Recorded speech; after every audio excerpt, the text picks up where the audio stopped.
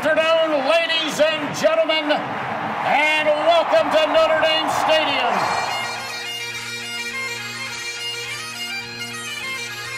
Zbikowski trying to get to the outside. He has blockers in front. Tom Zbikowski along the beat. Shakes him off to the 5 and touchdown. And now it is down. It is over. And the Irish have knocked out number 1 Clemson. Brady Quinn looking. Pump fakes. He rolls to the near side. Throws it. It's caught by Samaja. Inside the 20. Inside the 10. He's going in.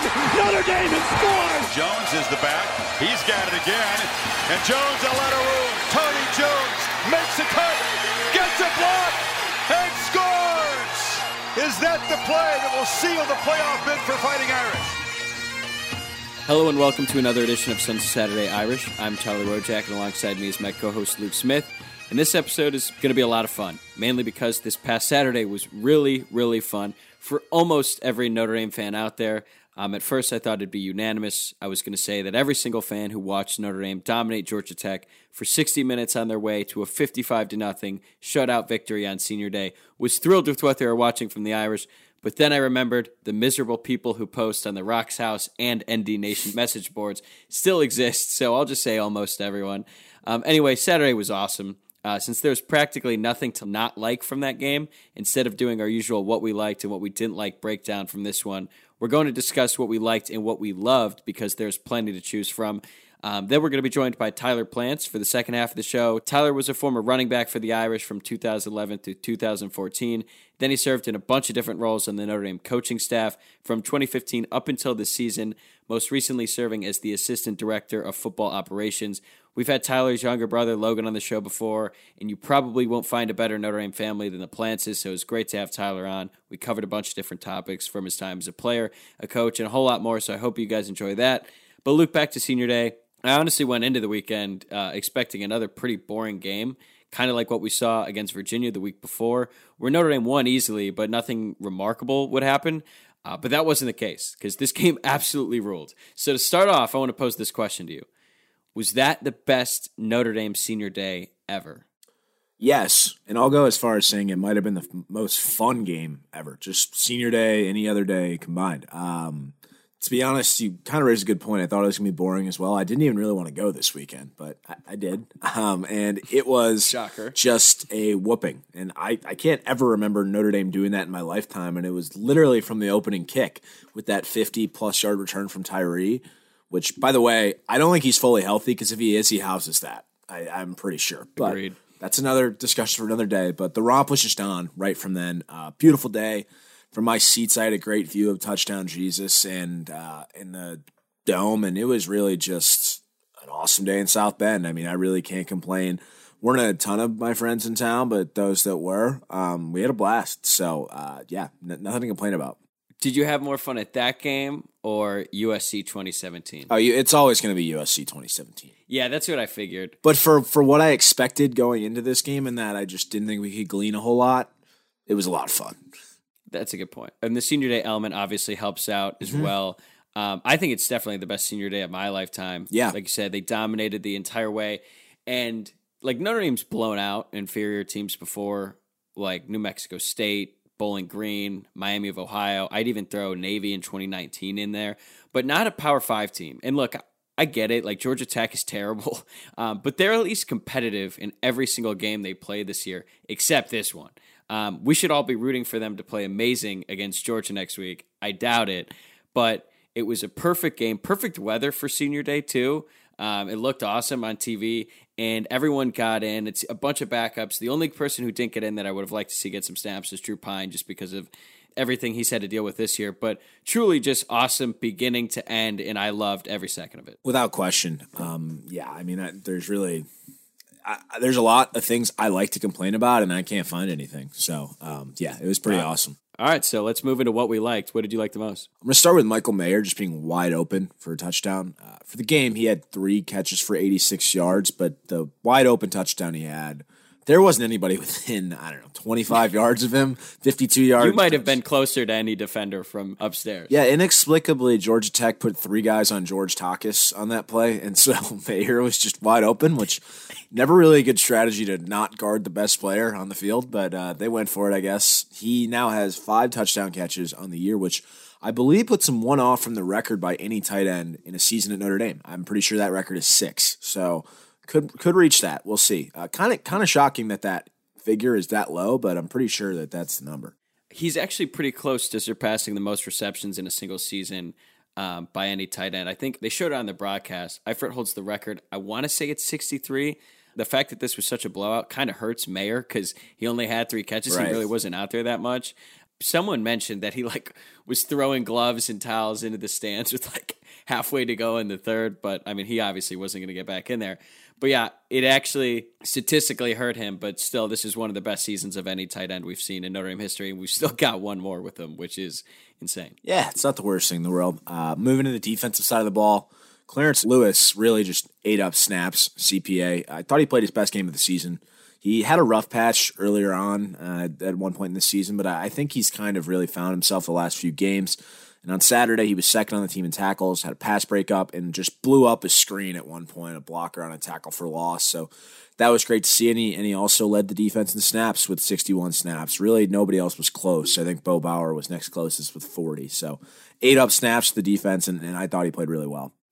Yeah, I feel like for him, he hasn't had any huge plays. Other than the first pass breakup he had against Cincinnati, that was a really impressive play. He's kind of just been having a quiet season, but maybe that's good if you're a DB, as long as you're not getting burnt and you're not the topic of everyone just hating on you, a la Gary Gray back in the early days of the Brian Kelly era. If you just sort of ride it out and just aren't getting beat that bad, that's fine. Yeah, just don't be as invisible as Houston Griffith, but that's okay.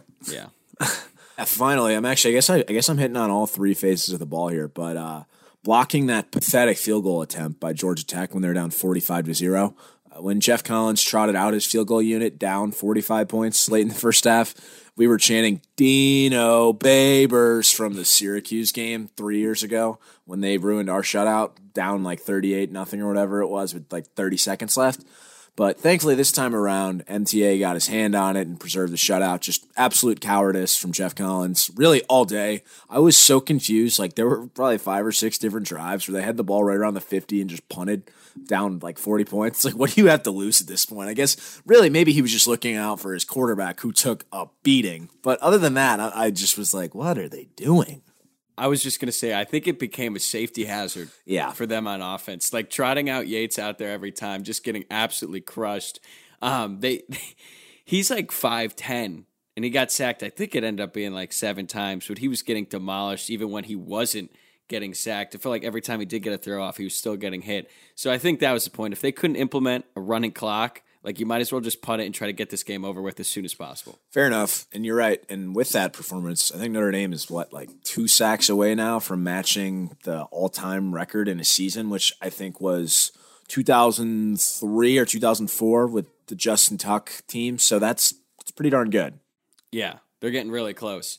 And I think that was the expectation coming into the season, just given how Marcus Freeman, how aggressive his defenses play. But still, the fact that they're doing this and they're going to cruise by it is pretty incredible. For me, I'm going to go with Jack Cohn's family in the crowd. First, let's give a shout out to Jack Cohn. He had a great game, finished 15-20, 285 yards, 2 TDs and no picks. I think it was the best game he's played since the season opener against Florida State. But the real story here was his dad in the crowd. The broadcast crew was talking about how his dad and uncle, they grew up diehard Notre Dame fans. We've talked about this story before. And the camera sort of just kept going back to him on that last drive of the first half. Notre Dame's already up by it was 38-0 at this point. And he's standing up, nervous, shaking, clapping, the game was about to be determined on the next play. He was on pins and needles, and then Kyron Williams eventually scored on a 1-yard run, and all was well. But it just made me think about everything that Cohn and his family have had to go through this season. It was a great moment when he committed to Notre Dame, or I guess transferred to Notre Dame. And let's be honest, I'm sure this year didn't go how they had planned it, but his redemption tour after the Virginia Tech game has been awesome to watch, and it's been instrumental in getting Notre Dame to the point that they're at now. So it's cool to see him and his family get to share that moment to cap off his short time playing games at Notre Dame Stadium. They got to come on the field afterwards, so really cool. But it's just kind of funny to watch the family just sort of take that all in, even though the game was like well in hand. He played well, I agree, and this is actually kind of crazy to me, but by no means is PFF infallible, as we've said many times, but through 12 weeks, Jack Coan at 83.8 is the highest graded quarterback Notre Dame has had since 2014. That's pretty insane to me, to be honest with you, but hey, good for Jack Coan. I think what's even more insane was Everett Golson in 2014 graded out that high because he was a turnover machine. Well, I guess my question is, when was PFF started? Oh, that's a good point. It might have been right around then. Because that doesn't make any sense, because Everett Golson was all over the place that year. I mean, he got benched by the end of the year. So, yeah, we'll just assume that it was just the start of PFF. That makes sense. They should have clarified. Yeah. Regardless, pretty remarkable. He's outshone 2015 Kaiser and a couple years of Ian Book. Really impressive. Yeah.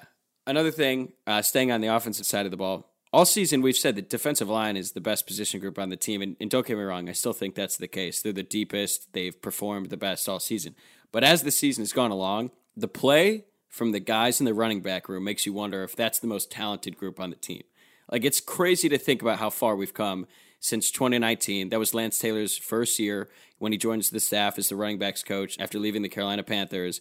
Against Georgia that year, we just didn't even try to run the ball, because we didn't have the backs, and going up against their defense, they just completely punted on that entire part of the game. Now we have four guys who look like they could start on college teams across the country. We know about Kyron. He's a legend, the best running back of our lifetimes. Then you've got the 5-star Chris Tyree backing him up, and I agree with you. He's not healthy, but he still had maybe the most impactful touchdown of the year, albeit on kickoff return, but still, he's a running back, and Taylor got him here. And then behind him, you have two true freshmen. Both of them now look poised to have great careers. Logan Diggs has really come on as of late. He has 2 touchdowns in this one. He looks like he's going to be a star. And then we finally got to see Audric Estime get some carries. And good luck tackling him, man. He's an absolute beast. We saw the pics of him working out in camp, and he looked like a 35-year-old bodybuilder. There's no way in hell he's 18, but apparently he is. On Saturday, he got his first real game action of the season. Finishes with 6 carries for 61 yards. Plus, he hurdled a dude. Wait, 2 weeks in a row. Are you really calling that a hurdle? Are you calling that effort a hurdle? His legs. He got 6 inches off the ground. I'm joking. By the textbook definition, it wasn't a Logan Diggs hurdle. No, it wasn't a Logan Diggs hurdle. But he did it, okay? And he's a huge back. Like, I did not expect that. I agree. So, yeah, man, just given where we're at, 2 straight weeks now, 2 freshman running backs showing out. It's really hard to believe, but it's pretty damn exciting. We have to do what we can, whatever we can, to keep Lance Taylor. I've seen his name come up in some potential head coaching job. Yeah, I think Bruce Feldman included him in Troy, right? I don't know what his interest is in that, going to a team like Troy. Being a head coach, obviously, is a huge upgrade, but maybe he's comfortable being the running backs coach, and maybe he wants to see what Diggs and Estime can do, because the future is really, really bright with those guys, and I think a big part of that is due to Lance Taylor. Without question. I mean, he's done a tremendous job. You're right. Estime, for a guy that looks like he has heads on his shoulders, he was a lot quicker than I anticipated. Seeing him really get carries the first time this season, so that was good to see. You know, it's funny. I think about this sometimes, and obviously a lot's been made about Kyron's transformative time off during COVID, basically, and how he got his body into shape. But I still wonder sometimes if Chip Long pulled the plug a little too early there after one play in Louisville his freshman year, because you can't tell me you're trying to tell me that guy couldn't have done anything in 2019 for the Irish.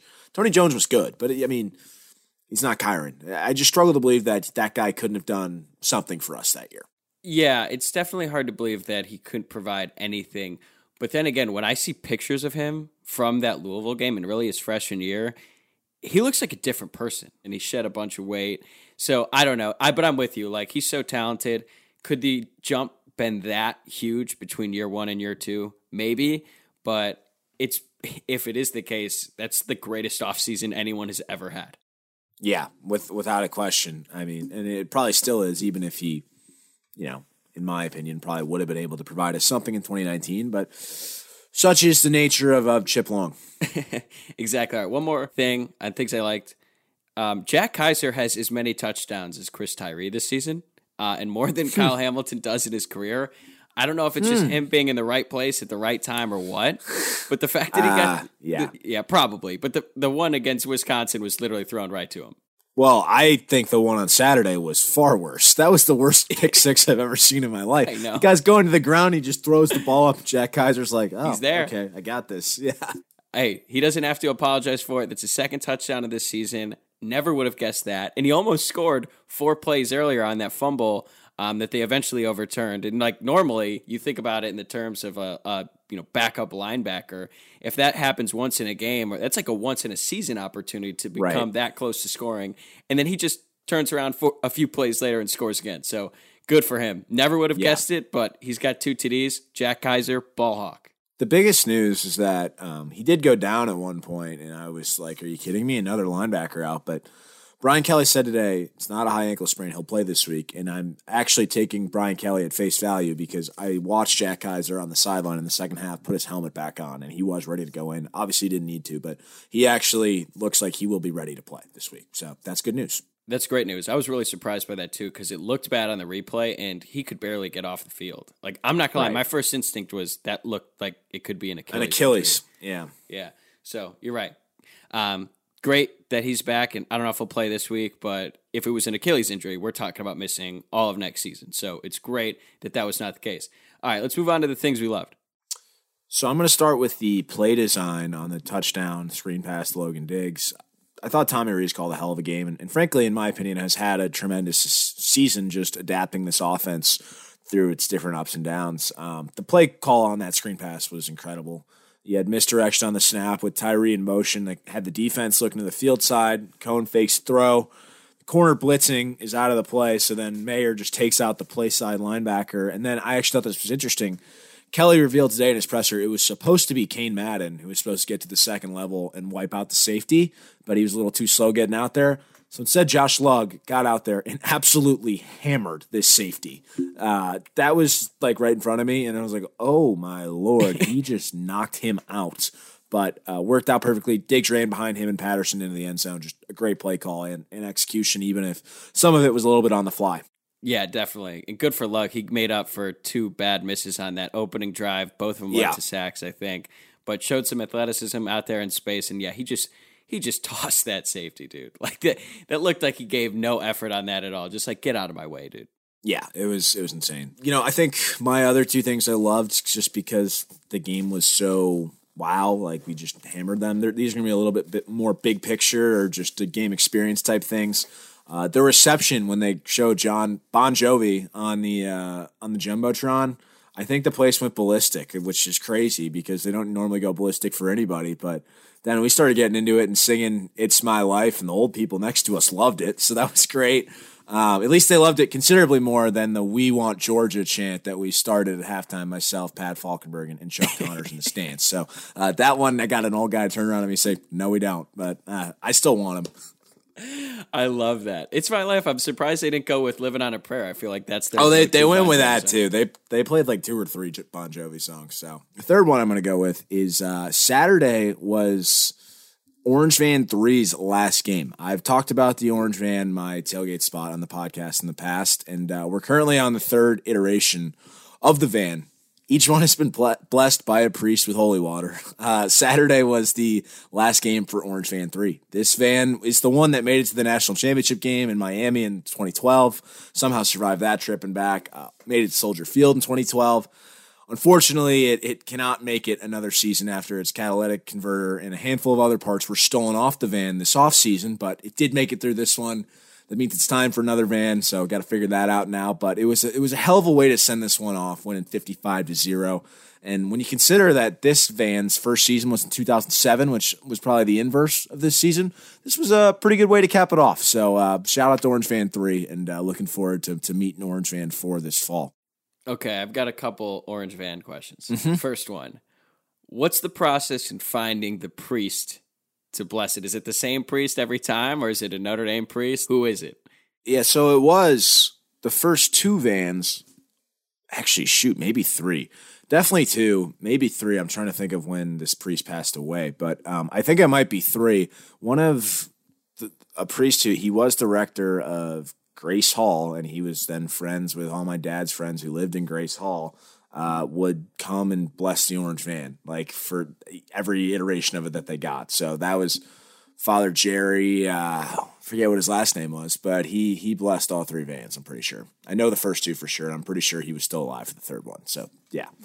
That's pretty funny. I can't even imagine the first conversation like, hey, we need you to bless this van, but we need it. Mm-hmm. Yeah, I guess it went over well. Okay, the second one. Was this catalytic converter stolen? Was the van located in South Bend at the time? Oh, yeah. Yeah. I am so not surprised. Yeah, I mean, South Bend is a weird place. Yeah, a car in South Bend is not safe. Personally, I had a car broken into my senior year. You were actually there with me. Just one? I had a car broken into once, and someone broke into the house earlier that same semester and just stole my laptop out of the living room. One of us left the back door open, so it's a break-in. We were all out, but unfortunately, we were streaming. I think it was the Mayweather-McGregor fight on my laptop. Left it in the living room. It was some and then boxing match. Yeah, that was during syllabus week. And then, so I had to get a new laptop. And then a couple months later, I go out to my car. It's a Friday morning. And I think you were with me because I looked at the back window and I was like, this is so weird. Why did they smash my window? And at that point, I didn't think they had taken anything because I never leave my backpack in my car. Look around it. I'm like, all right, like, I don't know. I guess they just didn't really like my car. We go about our mornings. I think we went to brunch, having a good time. And then like later on in the afternoon, I'm like, all right, I need to get on my laptop or something, and realized I couldn't find it. And then it all sort of hit me, and I realized I left my backpack in my car. Second laptop in the span of like 2 months stolen. So shout out to South Bend. Thanks for that. Didn't you have like a broken hand or something? Or was that a different point in time? I think that was, I don't know. It was fall semester senior year was rough. But that was after the USC game. I couldn't move my hand. Oh, yeah, that's right. All right, we'll get off that tangent now. Things I loved. First thing, every senior from WAPU Nation got in the game, plus a few others. I was texting with friend of the program and former WAPU Nation president Sam Bush during the game. He's basically my like WAPU correspondent, giving me updates, and he said that every senior walk-on got in the game by the end of it. That's awesome. We've heard Sam, we've heard Logan Plants tell us about how incredible that moment is to get on the field for the first time. So knowing that a lot of guys in the locker room were on cloud 9 after the game is just awesome. We love giving love to the walk-ons. Saturday, they got some recognition for everything they put into the program in the form of playing time on Saturdays. So just good for them. There's nothing better that could happen on a senior day, really. No, without question. I mean, I'm sure most of their families, if not all of their families, were there. So, really cool moment. And another awesome moment, I'd argue is the best moment of the season, was Myron Tagovailoa Moses' touchdown. He's been a great player for Notre Dame for years, first of all, and he seems universally loved by everyone in the program. He's a captain, and given everything he's had to go through this season, the fact that he got to cap off his senior day with a 70-yard fumble return for a touchdown was incredible. I did not think he was going to score. He got some big blocking from Isaiah Foskey on the way. As most of you know, Myron's dad passed away during fall camp prior to the season. He found out he was a captain while he was actually with his family in Hawaii. I think he had to attend his dad's funeral via Zoom after the Toledo game. But despite all of that, he's had another phenomenal season. His family was in the crowd for this one, coming from Hawaii, so it was extra special. And honestly, the reaction from the sideline said it all. It was such a cool moment. What was it like in the stadium? It was awesome. To be honest, initially I wasn't sure that it was a fumble, and then once they showed the replay, I saw, oh wow, he actually did get that ball out. So that was really cool. You know, as he was kind of stumbling down into the end zone, keeping his balance, the place kind of was just in delirium. Like, wow, this is just a really fun afternoon here. Yeah, and at that point, it was kind of a dull moment in the game. Georgia Tech was moving the ball, and then that happens, and it was just like, oh yeah, we're back to complete domination. But the person who made that play possible was Isaiah Foskey. He's the third thing I love from this one. Just another incredible game. He was also responsible for Jack Kaiser's touchdown before. We need to get him in the end zone now. I know he got in the Pitt game last year on that blocked punt, but I think he's been responsible for like 3 or 4 touchdowns this year, getting in the backfield. Seems like every sack he has is a strip sack. I really, really hope he comes back. I think Brian Kelly was asked about it today in his press conference about basically re-recruiting Foskey to come back for his senior season, kind of in a similar way he had to do it with Ronnie Stanley. I don't know which way Foskey's leaning. He did say he was going to get an NFL draft evaluation once the season is over, as he should. I mean, he's had an absolutely incredible year this year, but maybe I'm just holding out hope. Maybe if he comes back next year, he's first rounder. I don't know, but either way, just a phenomenal junior season from him, and let's just hope he stays. I totally agree. With each passing week, I wonder if he and Kevin Austin are going to stay or if this is the last we're seeing of them, but really, really great season from them. Yeah, it's sort of like the bad side of them having great ends to the season because with every passing game, basically, it's like less and less likely that they come back. But we'll wait and see. We're not going to make any judgments now. But that brings us along to who's drinking free. Who are you buying drinks for after this one? You already mentioned him, but Lance Taylor. I don't know what he did to make Logan Diggs stay committed last year, but I'm sure as hell glad he did. As we already mentioned, Lance Taylor has done a tremendous job building up the depth in the running back room, and even with Kyron leaving next year, it'll be great again with the addition of Jadarian Price, who's put up insane numbers in Texas this high school season. If I see Lance Taylor, the beer's on me. Yeah, I'm going to stick with the coaching staff too. Notre Dame certainly has been getting their money's worth from this Marcus Freeman defense during the second half of the year. Notre Dame hasn't given up a touchdown in the month of November. Their defense has actually outscored their last three opponents 16-9. And they've, like you mentioned, they've already registered more sacks than any team in the Brian Kelly era, and they're pretty close to the school record. He might be a one and done because I've already seen his name pop up as a candidate for some Power 5 head coaching jobs as well. But we'll have to wait and see. Again, I'm going to just enjoy this now and enjoy how well his defense is playing, and maybe, hopefully, I'll persuade him to stay in the form of some hypothetical free drinks that I'll likely never actually be able to offer him.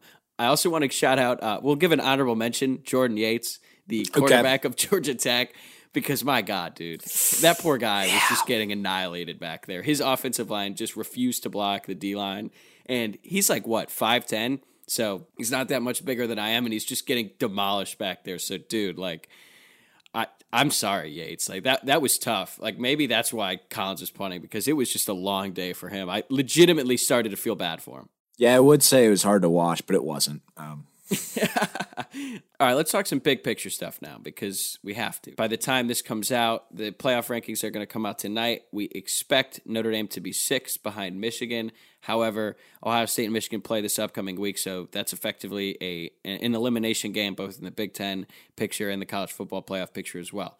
I know a lot of people are getting really excited about Notre Dame's playoff hopes. I am as well, don't get me wrong. But Notre Dame still needs some things to happen. It's kind of a lot that needs to happen still, but how are you feeling about Notre Dame big picture, postseason plans? Where are you at right now? Yeah, you're right. They definitely need some help, but it isn't crazy hypothetical help for once.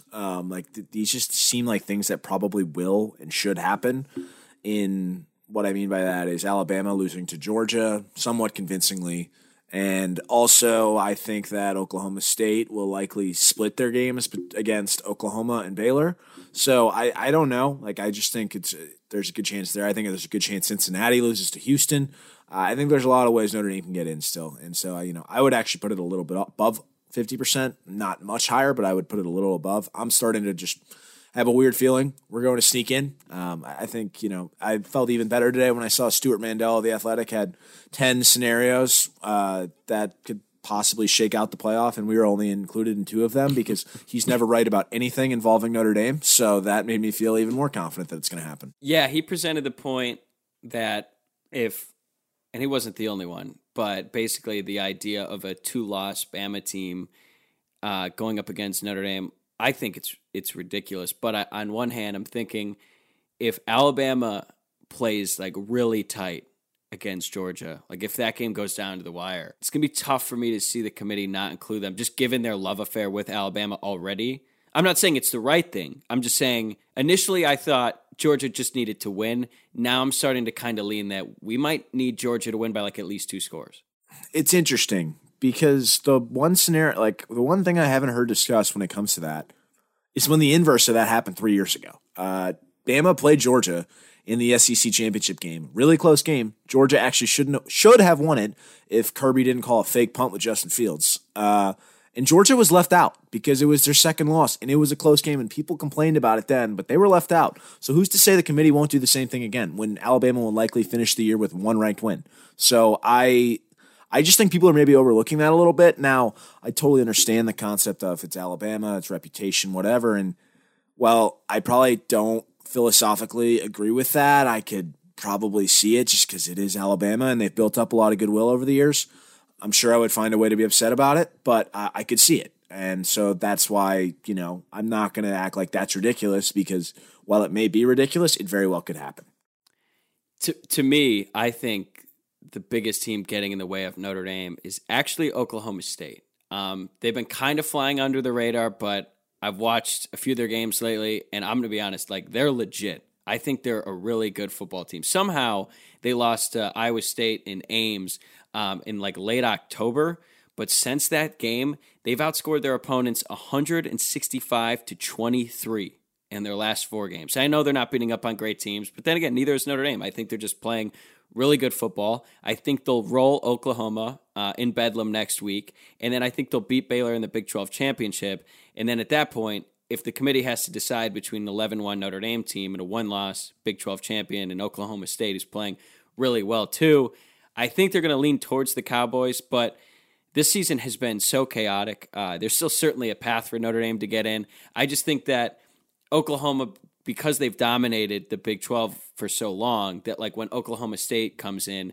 a lot of teams or a lot of people are quick to dismiss them. And I get that, but this really isn't the same Oklahoma State team that we've seen in recent years. Jim Knowles, their defensive coordinator, he could win the Broyles Award. The defense is playing really, really well for them. Spencer Sanders isn't he's not the greatest quarterback, but they run the ball super well. Sanders can run. They got Jaylen Warren. So that's a team to look out for. We got to really hope that the Big 12 just gets in their own way and they somehow split this game. If Oklahoma wins, that's great for Notre Dame. And then we got to hope that then in the Big 12 championship, Oklahoma State is able to beat them. So a lot of football left to be played, but that's sort of the team that I think is actually going to be in Notre Dame's way. Yeah, I agree. I think they're probably the biggest obstacle, but I also just think the Big 12 is going to do what the Big 12 does, and that's implode. So, I mean, the Pac-12 did. I could not have named a player on Oklahoma State. I know that they've been playing well, but Spencer Sanders, that's their quarterback's name? Okay. Didn't know that. The first game I watched of them was the Texas game, and that was back when we thought Texas was decent, and then in classic Texas fashion, they completely imploded, and then Oklahoma State ran away with it in the fourth quarter, but they're good. I was really upset that the Notre Dame-Stanford game is actually going to be at night, too, because so is the Oklahoma State game. Yeah, I don't get why that is. That was so annoying. And I was so bummed because I wanted to watch that game. I was hoping Notre Dame could be right in that window after the Ohio State-Michigan game, but not going to get that kind of luck, so I guess I'll just be following it from my phone in the stands because Notre Dame should beat Stanford by 100. Right. All right, let's bring on Tyler Plants. All right, we're joined now by Tyler Plants, the former assistant director of football operations at Notre Dame and a former running back as well during his time as a student athlete. Tyler, it's great to have you on. We had your younger brother Logan on before, and he was one of our favorite interviews. But from what I can tell, you're not taking this call from a tree stand out in the woods. So we're already off to a little bit different start here. But thank you for taking the time. As I understand it, this is the first full season in which you aren't a part of the Notre Dame football program as either a player or on the staff since you were in high school back in 2010, I believe. So what's it been like for you watching this team as a fan this fall? It's been definitely a different perspective for sure. It was kind of a crazy ordeal because I left Notre Dame actually a week before the season got going. So really seeing everything up to essentially week one and then how it's played out has been really cool to see. Offensive linemen that have stepped up, running back step up, wide receiver step up. Seeing some injuries have been heartbreaking, but just seeing the ways that guys have been able to grow and morph into their roles, especially defensively too, has been really fun to watch. I mean, nothing more fun than watching Myron score a touchdown yesterday, where if there's a guy that everyone should be cheering for, it's that guy. And then to score a touchdown on senior day, there's nothing cooler than that. Absolutely. Once you joined the staff in 2015, you had a bunch of different roles over the course of those 6 years. So could you just kind of describe the different positions you had and how your responsibilities evolved over time? Yeah, definitely. So, I mean, one thing that I've always like prided myself in is kind of living in the shadows. I mean, I have no goal of doing anything besides for helping the program win. So with that in mind, I started working with football operations, which turned into like a coaching assistant to supplement football operations. And I started that actually halfway through, I believe, the 2015 season. All right, so I spent a couple games away and then came back the Navy game. Then from there did all football operation stuff, morphed into a strength conditioning, football ops, coaching, where I was able to work a little bit with the offensive line, but spent the spring and summer in the weight room. From there, evolved into a special teams, strength conditioning, and football operations role, which eventually morphed into a more coaching path where I spent, I believe it was 2 seasons with Coach Polian. And then from there moved over to the offense. And then actually when one of our graduate assistants stepped down, I got moved over from special teams to offense. So I was doing a little bit of teams, a little bit of offense for a little bit. And from there, the role morphed into football operations again with time spent in the weight room and time spent with the offense. But football operations after one of our directors of football operations stepped down. So I got moved back into an operational role. So it was kind of a jack of all, master of none thing. But I think I did everything throughout my time besides for tape ankles. I did not tape ankles. I did not tape wrists, but I squatted about the entire team in a squat rack. I did some kind of breakdown on offense. I did some kind of breakdown on defense, some kind of breakdown on special teams, and about everything else in the hallway. Yeah, I was about to ask, is there any job that you didn't do? But now we know it was taping ankles. But yeah, the beautiful thing though is with this past fall, I had to tape plenty of wrists, so officially crossed that off the bucket. So now we can add trainer to the resume as well, basically. No doubt. So your last job at Notre Dame was helping operations run smoothly as the assistant director of football operations. Given how big the program is, given how many different things go into it, that seems like a pretty important job. What did the day-to-day of that role look like for you? So that role specifically was very interesting because right when I got shifted into that was when COVID hit. So it was a completely different kind of role where it was, at one point I was making sure that we had a security team because we couldn't have ushers. So we had to be able to designate our director of recruiting and director of scouting. So we had DP like checking passes at the door and making sure that guests weren't coming through. Where before it would be just a standard usher. We show up to practice, do whatever we had to do in practice, come back. So there was just a lot of like all hands on deck for a lot of different things that we had to do.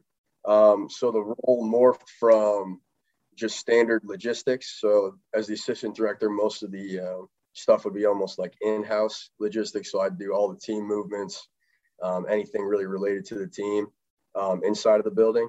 But then when COVID hit, it was whatever we needed at that point. So it was somebody went down, what role were you going to step into, different leadership pieces to all the way to different intern responsibilities also, where it's just whatever it took to get on the field on Saturday, we all kind of did as a support staff. In your first year away from Notre Dame in a while, you've been the offensive line coach at Bethany College in West Virginia. What's that experience been like, being fully responsible for the development of an offensive position group? It was awesome. It was, as much as I've loved my time here at Notre Dame, it was one of the coolest things I've ever been able to do. Definitely was, over my time, I've been able to work with the Liam Eichenbergs and the Tommy Kramers of the world. So again, pretty skilled guys, bigger guys, strong guys that go out there and they work really hard. And beyond that, they were God gifted with a lot of stuff. Being able to step into Bethany was really awesome. One, it was a week before the season started, so it wasn't like we had a spring ball and a fall camp to get these guys in. But the trust that the guys showed me was awesome, was eye-opening, was I can come in there. This is how I coach things. It might be a little bit different than a lot of different people coach things or what they've heard in the past. But these guys, again, stepped up and didn't question it. They believed in what I was coaching, which was one of the coolest things. Just the development from what they were to start to how they ended the season was just something that, again, just as a coach, it's what you dream about. Were we great? Absolutely not. But the improvement from week 0 to week 10 was something that each one of those guys could be really, really proud of. And then just the ability to coach the offensive line is different than coaching any other position in football, where you need 5 guys to work in tandem. Or if one guy doesn't do his job, the entire line looks bad. So being able to teach that group to build the unit, to be eating together as a group, to having pizza night on Thursdays with the group, to watching third down as a group, being able to drill that in their head was really cool to see that grow and morph and evolve. And then just the way that they played on the field was also something that I was really proud of. So again, there's nothing cooler than being able to coach my own unit like that. And it seems perfect, too, because offensive line is in the Plant's DNA. I know your dad played offensive line for Notre Dame back in the 80s, and he was really instrumental in your love for the university and your whole family's love. And like so many of us, I know you grew up a huge Notre Dame fan, had the dream of going to school there since you were a kid. But even if this story sounds familiar, everyone's path is a little bit different. So what can you tell us about how you eventually became a student athlete at Notre Dame? Yeah, I was kind of brainwashed from the get. Like, I'm sure Logan's story isn't too far off from mine. Yeah, where we all were. It's okay. It's a safe space. Right. Yeah, it's like, hey guys, do whatever you want. You're going to Notre Dame when it's all said. but yeah, kind of my journey was like from a little kid. My parents dressed us up in my dad's uniforms. We went to games for as long as I can remember. And kind of as we got to high school, the dream started to change a little bit, because when you're 5'8" and you weigh 200 pounds, like Charlie Weiss wasn't going to be knocking on my door offering me a scholarship. So my perspective was still like, all right, I really want to get in Notre Dame, If I can just get a chance, I really want to get in Notre Dame. Then it was kind of like, all right, well, this seems unrealistic. Maybe I'll go to an Ivy League. Maybe I'll go to a military academy, and just kept working. Like, I remember at one point, I think it was in 8th grade, again, kind of backtracking a little bit. I got a B. My parents sat me down and they're like, hey, like, really best, like, good work on everything, but like a grade like this, you just won't get into Notre Dame. So good luck. I mean, probably transition to think about another school, but Notre Dame's kind of off the table now. And like knowing, just trying to freak me out that B's are just simply not acceptable. And then from there, that was my only goal, was to get into Notre Dame. And then as I got to my junior, senior year again, it was like, I don't know if this is realistic. And then finally I came home in the spring from a rugby game, and my whole family's in the backyard, and they had the acceptance letter. And it was like my whole family was crying before I even got there. And we sat out in the back, talked about how cool it was. Every other ambition that we had about trying to play football somewhere else was just dumped out the window. And my dad convinced me to get into a full suit and drive to the Goog, all right, and ask for a position like on the team. And whatever my dad says, especially in high school, I'm like, yes, sir, that's absolutely right. That's gospel. So I get in a suit and I drive over and I bang on the door, and Tim McDonald, who's currently he's going to be running the Giants here soon enough, but currently working with the New York Giants, had the patience to sit down and talk with me about an opportunity and what it would take to walk on, and how there's no current openings, and how we'll keep your name in the hat whenever tryouts happen in the spring. And like in my head, I was like, yeah, I did it. Like, that was exactly what you're supposed to do. And then like retrospectively, I'm like, these guys get 900 emails from every person who thinks that they can walk on the team. And then I'm the guy who walked over in a suit. But at the end of the day, it all worked out. So I guess, again, my dad, he was onto something. Absolutely. When you were in high school at Providence Catholic, you primarily played linebacker, and we were looking up earlier. It says you registered 287 tackles your final 2 years of high school, which first off, that's an insane number. But I'm wondering what led to the switch to running back once you got to Notre Dame, and how difficult of a transition was that for you? It was a challenging transition. The reason that I was moved over was because you're not going to see too many 5'8" pound linebackers. Was I football savvy? Sure. Did I watch a bunch of tape? Yeah. Do I think I was faster than Carlo Calabrese? No doubt about that. but what it was I fit a running back role, and when you're coming in as a walk-on, it's who do you fit on the other team? And if they said I needed to play running back, that's what I did. So DP said, all right, you're wearing number 49. No questions asked. Yes, sir. You're going to play running back. All right. Yes, sir. He gave me opportunity. That's all I asked for. The transition from linebacker to running back's a true skill. Like a lot of people in the NFL, people talk about running backs are dispensable. I don't know if that's necessarily true. Like being able to see a hole and feel a hole and have the patience to do that. And then beyond that, the skill set that we used was a lot of route running. We really didn't want to use running backs in protection too often if we didn't have to because of the mismatch with the linebacker.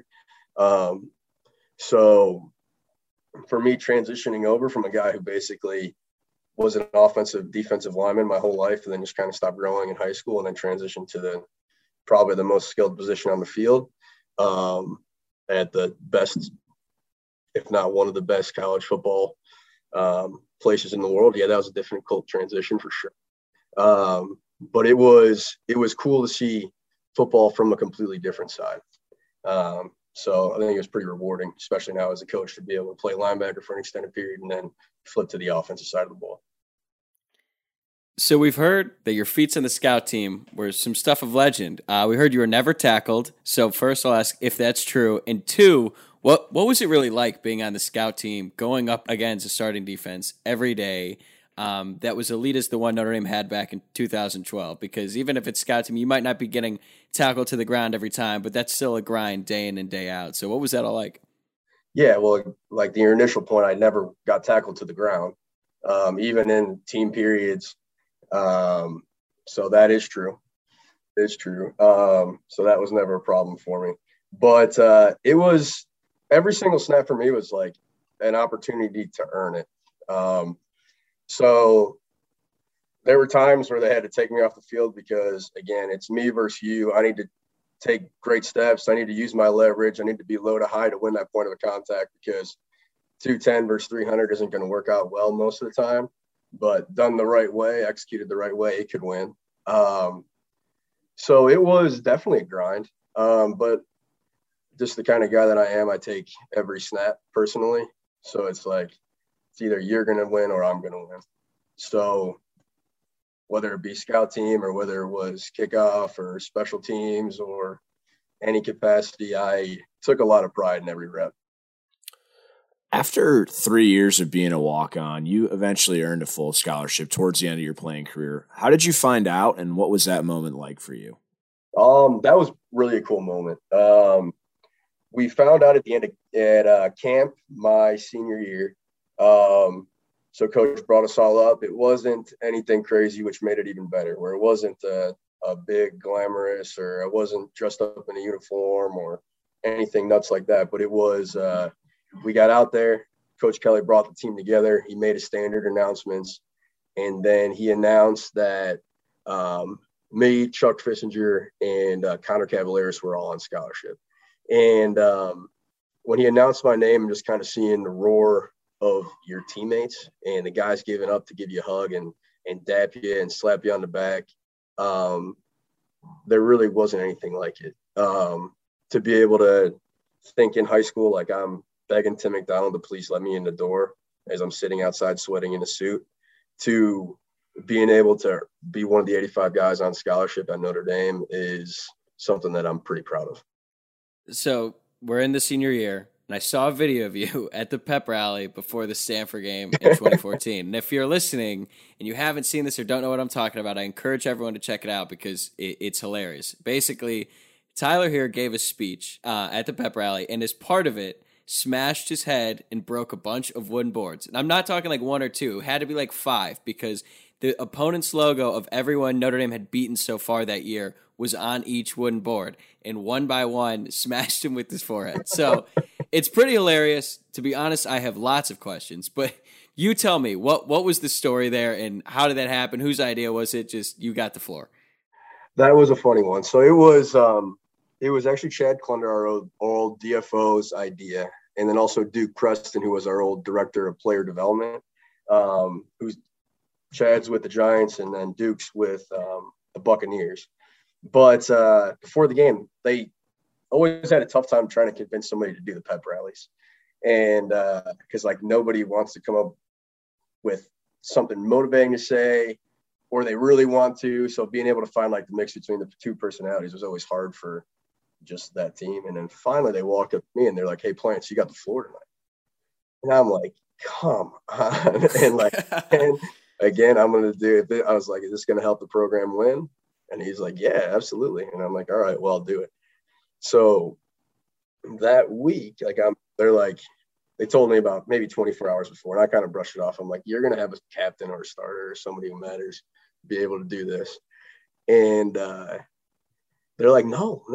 And Duke's like, "Hey, man, I got an idea." I'm like, "What do you think about maybe, like, smashing some 2x4s over your head?" And I was like, "Duke, I don't think that's easy, man."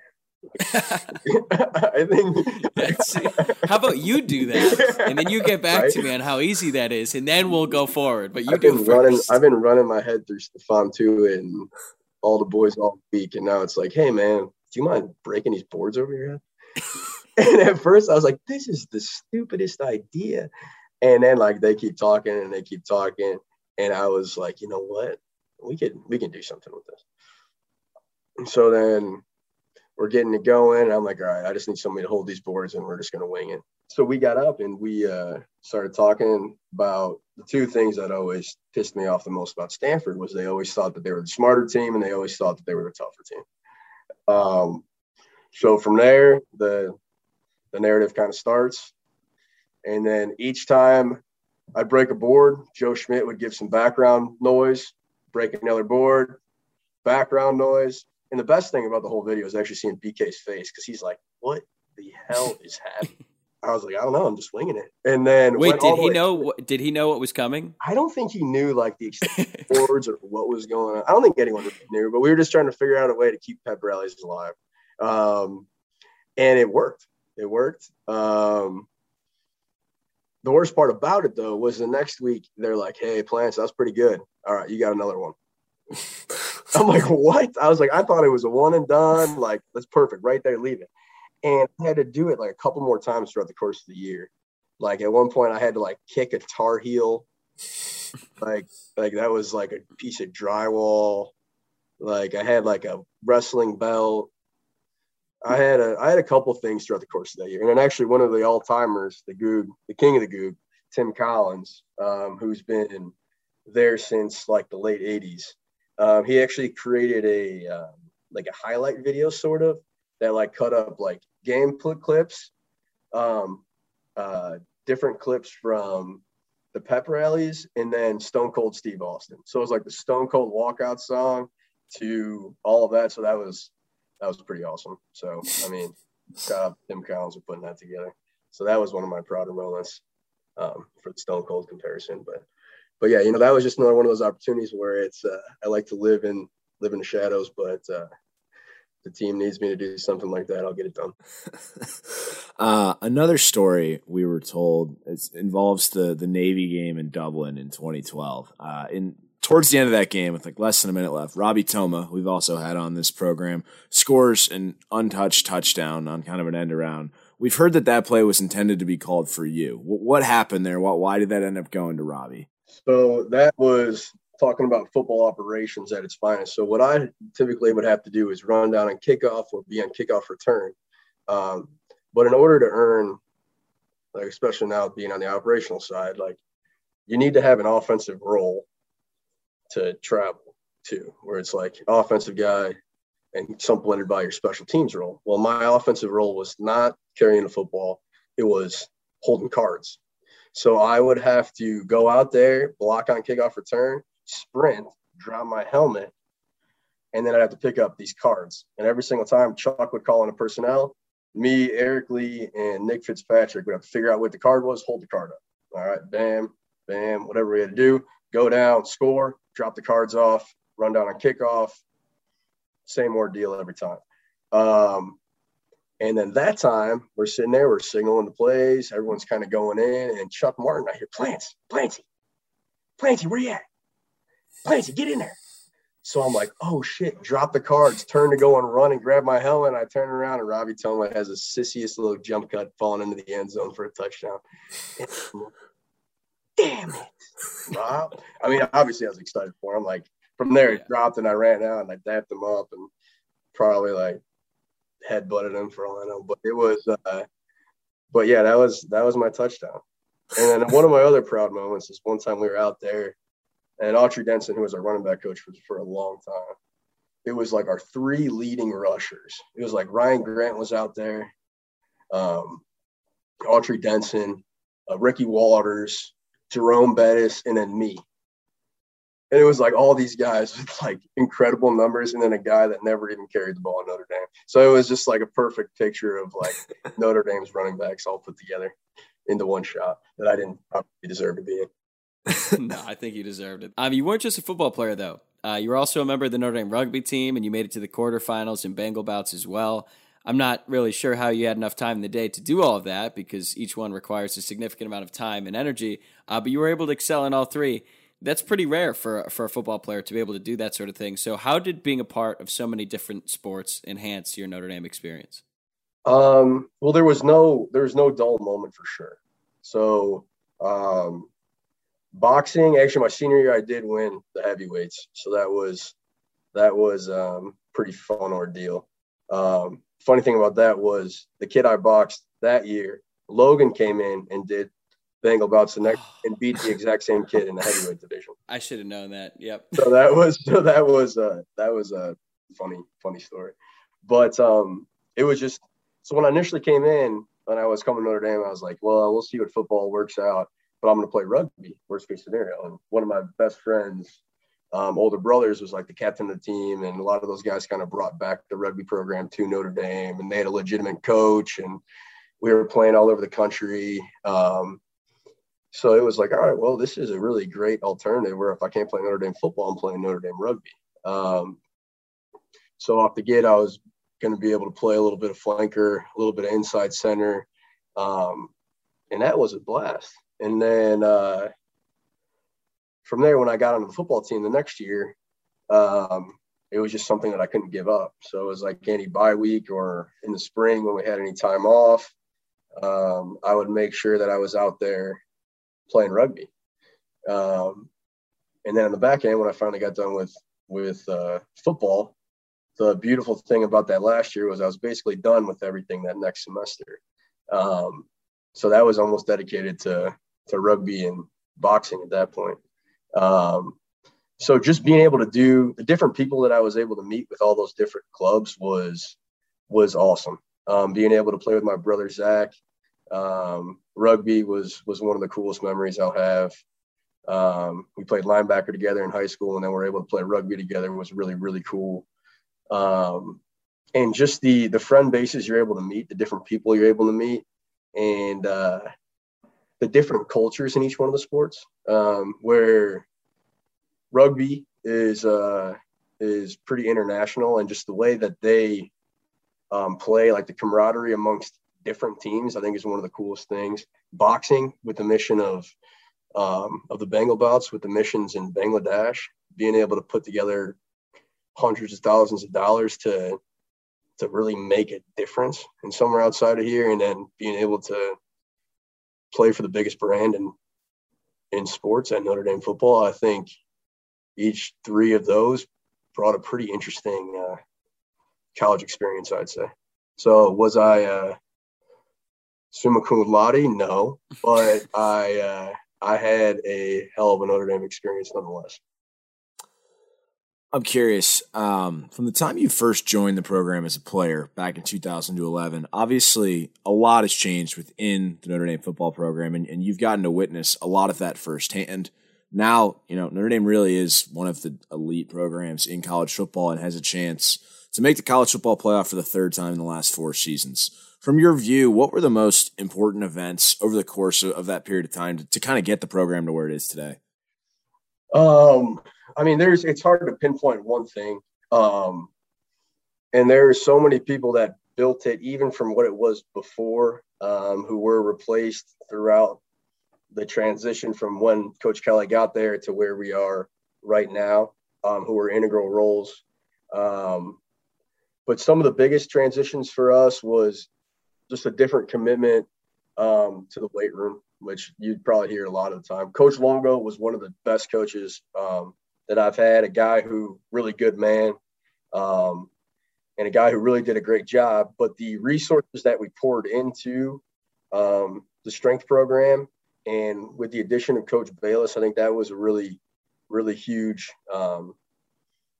just kind of step up for us. Not, again, Coach Longo, great coach, Coach Bayless, a great coach, but the commitment that we made to the weight room as a program, which in my opinion was the biggest thing. Like coming up through high school, the sweat equity that we had in the weight room amongst each other, I think is the biggest precursor of success. All right. Like if you're in there and like Luke, you see Tyler in there and you guys are working, doing that every single day, like you're going to trust him with everything you got, just because you knew he put the same time in, you knew he went as hard as he can, and he constantly improved. So it's like having that element and making that kind of the heart and soul of what we were all about, I think was the biggest improvement that we made after that 2016 season. You could see it in the body of our guys. You could see it in just the overall health of our team. And then the way that we performed in the fourth quarter. I thought that was the biggest thing, was we just changed kind of the mindset of the program, where it was like, hey, we're down. Or so many times when we were playing, it was like, all right, we're down. Who's going to make the play? Or like, what the hell? Like, you messed that play up. Like, you were down because of you. Turned into like Clemson game last year, where it was like, there's no way in hell we're losing this game. And I remember like Avery Davis, again, guy who went down with an injury this year. He looked over and he's like, there's no way in hell we're losing like this after Clemson threw a touchdown. Goes out there, freaking makes a huge play. We go on to win in overtime. Like one of the coolest experiences ever. But just that mentality of like, I'm going to be the guy who makes the play. If you mess up a play, next play mentality, the camaraderie that's been built amongst that group. And I think the heart of that is just a massive emphasis that we put on the weight room. Yeah, and I think that's pretty evident now. You see the teams like peaking in November, and given the amount of injuries they've had this season, the fact that the guys are still in great shape and ready to perform, I think is due in large part to the weight room. I know you and offensive coordinator Tommy Rees have been good friends since your playing days, and he was recently nominated for the Broyles Award, which is handed out to the best assistant in college football every year. We all know he has an incredible football IQ, but considering how well you know him as a person, what else is it about him that makes him such an effective coach for this team? He's a competitor more than anything. All right. He, I always make fun of Tommy. I always call him a Northside cake eater because he's from Lake Forest. Yeah, Lake Forest. Yeah, Cake Forest. But there is Tommy's got a competitive edge to him. Like he works hard. Like he is a guy who doesn't like losing. You play him in noon hoops. Like I love to just guard and check Tommy and tell him how bad he's shooting, because it just lights him on fire. So a lot of guys, it's like it'll walk you back into a corner, or it's like, hey, like what's the world's up against me? Like he turns on another switch where he's just a competitive guy. And that's what you need to be successful in anything, number one, but especially something as competitive as college football. A place where you played quarterback and you went through the damn ringer with everyone voicing their opinion on how they felt about how you played or what kind of player you were. And especially being such a non-athlete that he is, to have so much success, to have so much success at the quarterback position is pretty special. But no, he's a smart guy. Like he is, don't get me wrong, he is a very, very, very smart guy. He's got a great memory. He sees it. He can recall stories and times and plays from when he was playing. Football 101, football understanding, like it's through the roofs. So to see where he's going to grow and advance and step into here in the next couple of years, it's going to be pretty damn cool. But you can see from the way that Combs played this year, from the way that Book progressed, just to see how the offense completely pivoted, where 13 personnel punch you in the face with the veteran offensive line to, all right, we got skilled players on the perimeter. Let's take advantage of that. Like, that's not easy to do, but to be able to coach an entire unit and put that all together is just kind of speaks volumes to the kind of coach he is and just the kind of coordinator that he's been able to become in such a short time. Keeping it on the coaching staff, you've been around Brian Kelly for pretty much his entire 12-year career at Notre Dame. Now he's the winningest coach in school history and has the program in the best place it's been in decades. Why do you think he's been able to have so much sustained success as the head coach at Notre Dame? A lot of it's due to his process.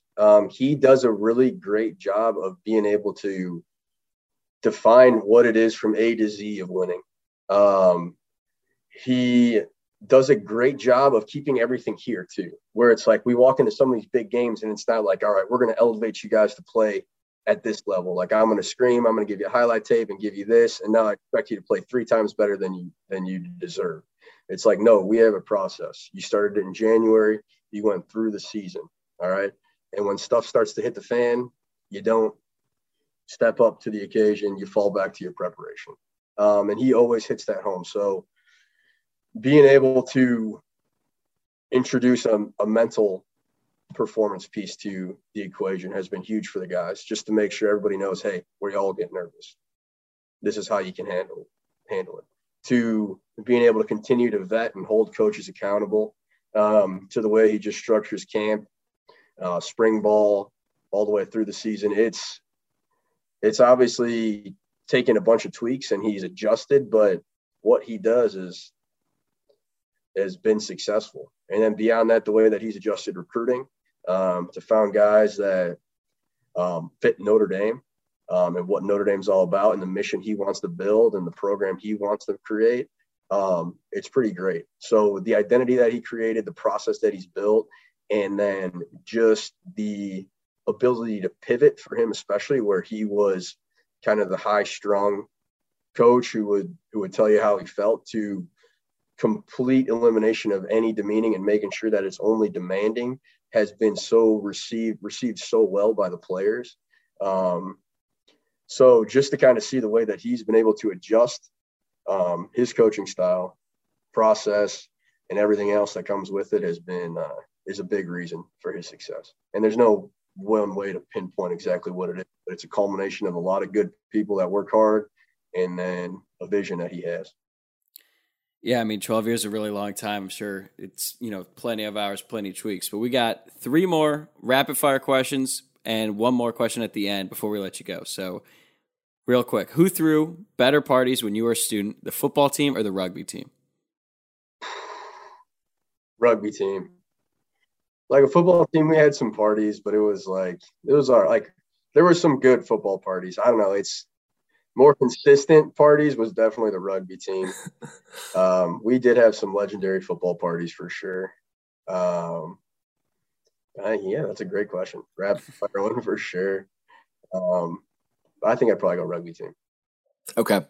It's now time for our recurring question we ask every alum that comes on this podcast. What's the weirdest thing you ever saw in Club Fever or in a night out in South Bend in general? Club Fever. I've seen some weird things in Club Fever. Yeah. Well, I really like heavy metal music, so I've seen a couple concerts there actually by myself. No way. What's that scene like? That is a heavy metal concert in Fever. That is great. Like Seven Dust.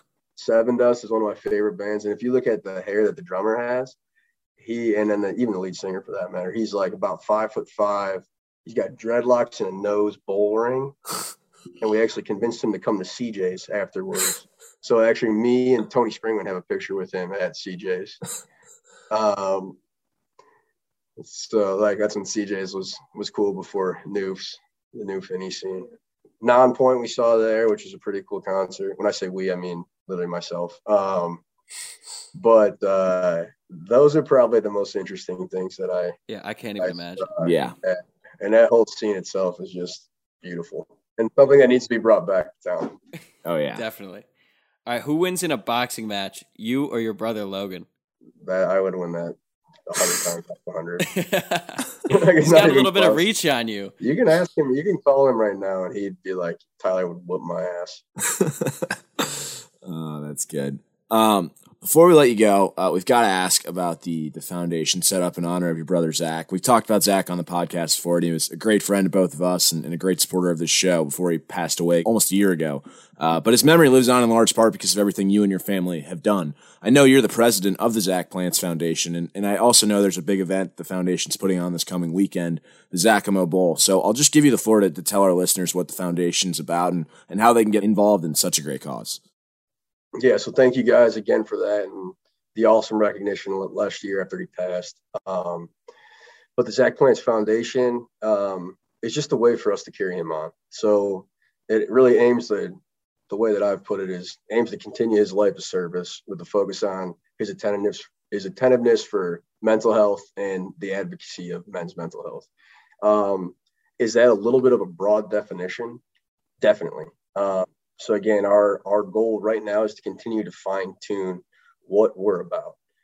With our initial goal right now of having a month-long fundraiser,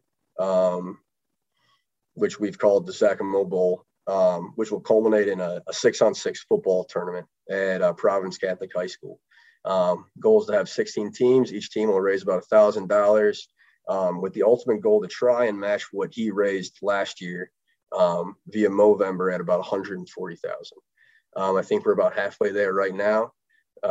So with the initial goal of just getting our foundation set, getting our feet in the ground, as we start to learn and continue to work with resources like Providence Catholic and be able to work with Notre Dame to see how they want to start tackling this really mental health problem that we have throughout the country.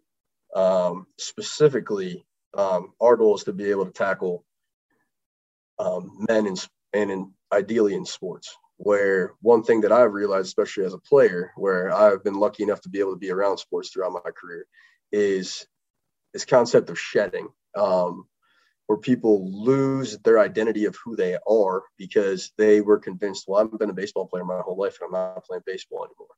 How do I readjust to who I identify myself as? Or people that are going through something as traumatic as losing a sibling, or families struggling with cancer, or something as simple as just anxiety and performance anxiety and imposter syndrome, and just small things like that, where as we start to raise money, raise awareness, meet people, learn more about this, we want to be able to become a resource that's not just trying to preach advocacy, but trying to serve people.